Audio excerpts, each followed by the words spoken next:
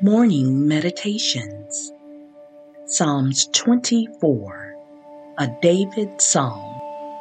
The earth is the Lord's and everything in it, the world and all who live in it. For he founded it on the seas and established it on the waters. Who may ascend the mountain of the Lord? Who may stand in his holy place?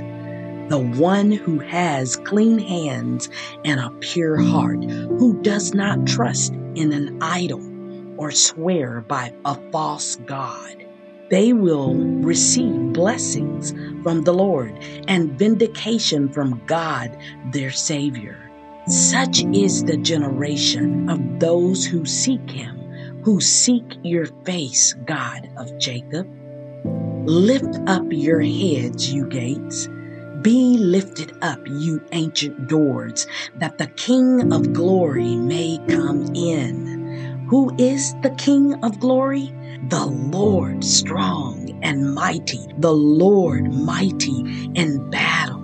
Lift up your heads, you gates, lift them up, you ancient doors, that the King of glory may come in. Who is he? This King of glory? The Lord Almighty. He is the King of glory.